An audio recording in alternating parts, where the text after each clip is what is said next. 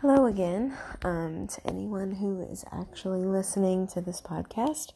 I thought I would go ahead and make a second episode, if for nothing more than for me to just have a place to have a conversation with myself, to just talk about things and work things through my head. But anyway, if you did listen to episode 1 and are sticking with me to episode 2, I greatly appreciate it.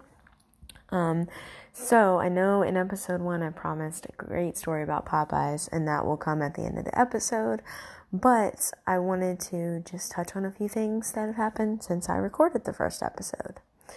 So, earlier in the week, last week, I decided to join Costco. My husband and I decided to join Costco, because my sister has really been on me about it, and they do have some really cool stuff, and I'm addicted to some chocolate covered almonds that they have there, so I was like, okay, why not?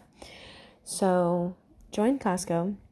Of course, there was the usual awkwardness of having to sign up online and then go in and find the customer desk, and that sounds like something easy, but for me, that stuff's always awkward.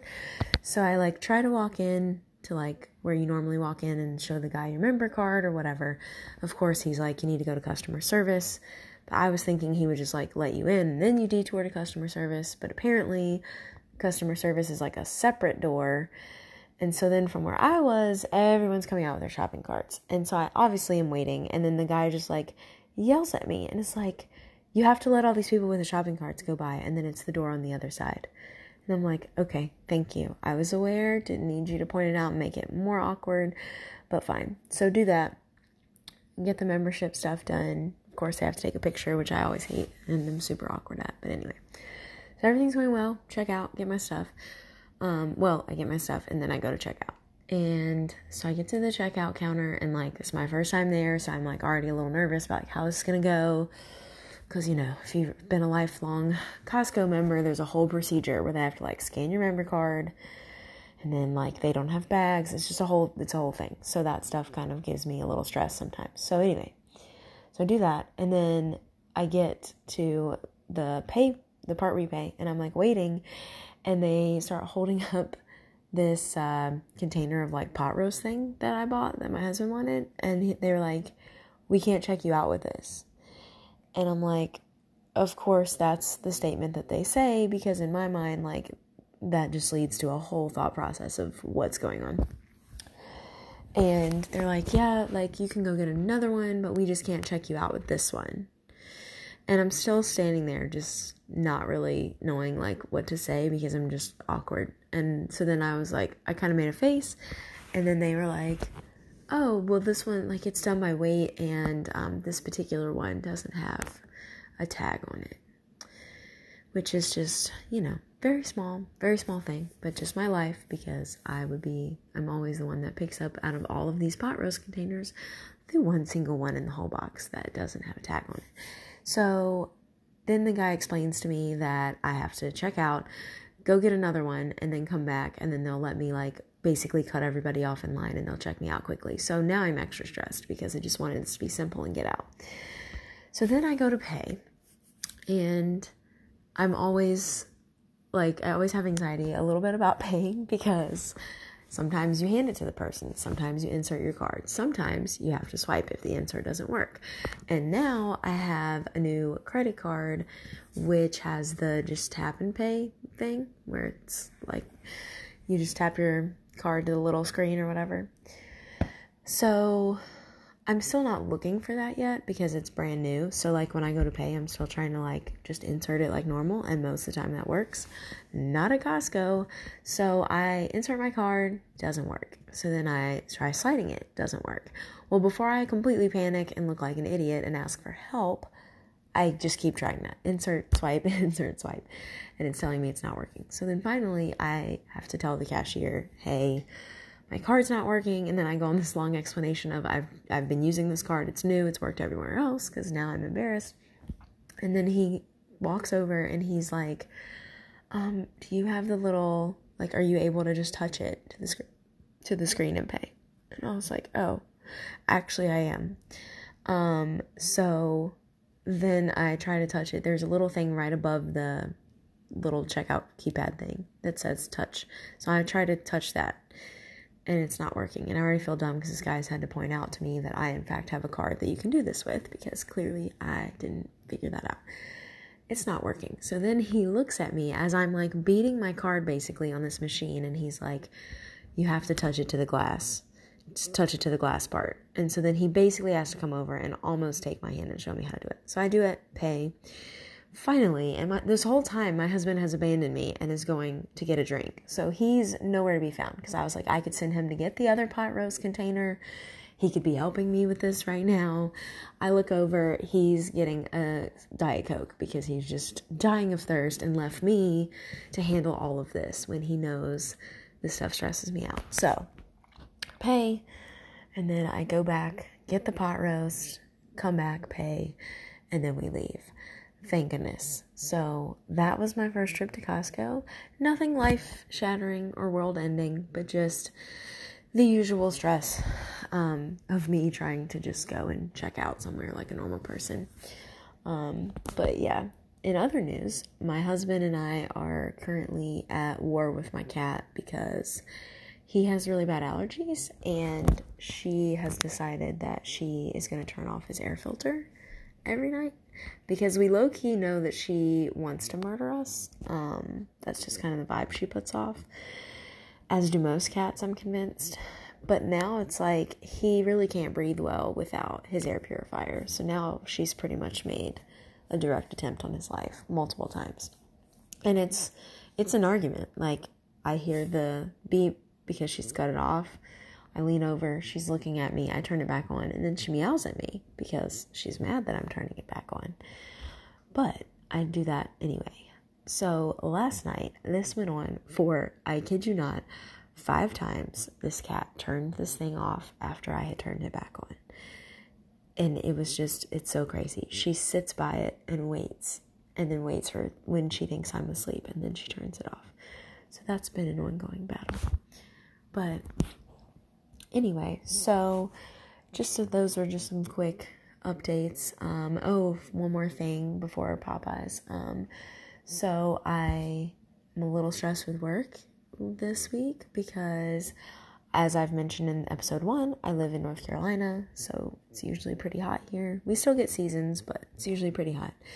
And I work in agriculture, and last week I was told that I have to speak, we'll give a webinar, so it's online, at a conference about cold weather stress in, livestock and how to handle that, how you can fix their nutrition and things like that to deal with cold weather stress. Because I'm an animal nutritionist, so that's kind of what I do. And then I was told that, I was like, okay, cool, I live in North Carolina, so don't really deal with that much, but, as a nutritionist, whatever, I'll figure it out. Then I was told that I'm presenting to Canada.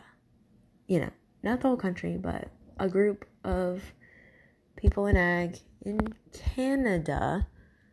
The nutritionist in North Carolina, is going to go tell them about cold stress. So the irony of that is not lost on me, because I was really nervous about giving a presentation anyway, and now I'm pretty much going to lose all credibility the minute that I say that I live in North Carolina and I'm here to tell the Canadians what's up about cold weather. So that should be very interesting. So yeah, hopefully that goes well. If anything crazy happens with that, I'll keep you posted, but a little nervous about that. So the epic Popeyes story. So let me just start by saying again, my family is super dysfunctional. My parents are super set in their ways, and no one's ever going to change them. And I know this, but still I try sometimes. So they're from a really small town. Like, I'm from a really small town, like 1,600 people small. So I get a certain aspect of this, but it just got out of hand. So on the family trip to Tennessee this past weekend, we all get there. My dad has really, really bad eating habits, and, well, so does my mom, but he's just more of a baby about it. we're all talking about, oh, we got there safe. Like, how was the drive? My mom immediately comes in and she's like, great. Like, we had Popeyes for the first time because your dad has been seeing the advertisements for that new chicken sandwich on the TV, and we wanted to try that sandwich. And for those of you who may or may not know, Popeyes is a fast food chain. If you know what Bojangles is, it's kind of like that. It's like Cajun style, fried chicken, fried shrimp, fried everything. But it's delicious. But it is greasy fast food that, you don't want to eat all the time. But it's good, really good. So anyway, she's like, yeah, we tried Popeyes. We loved it. Great. Okay, cool.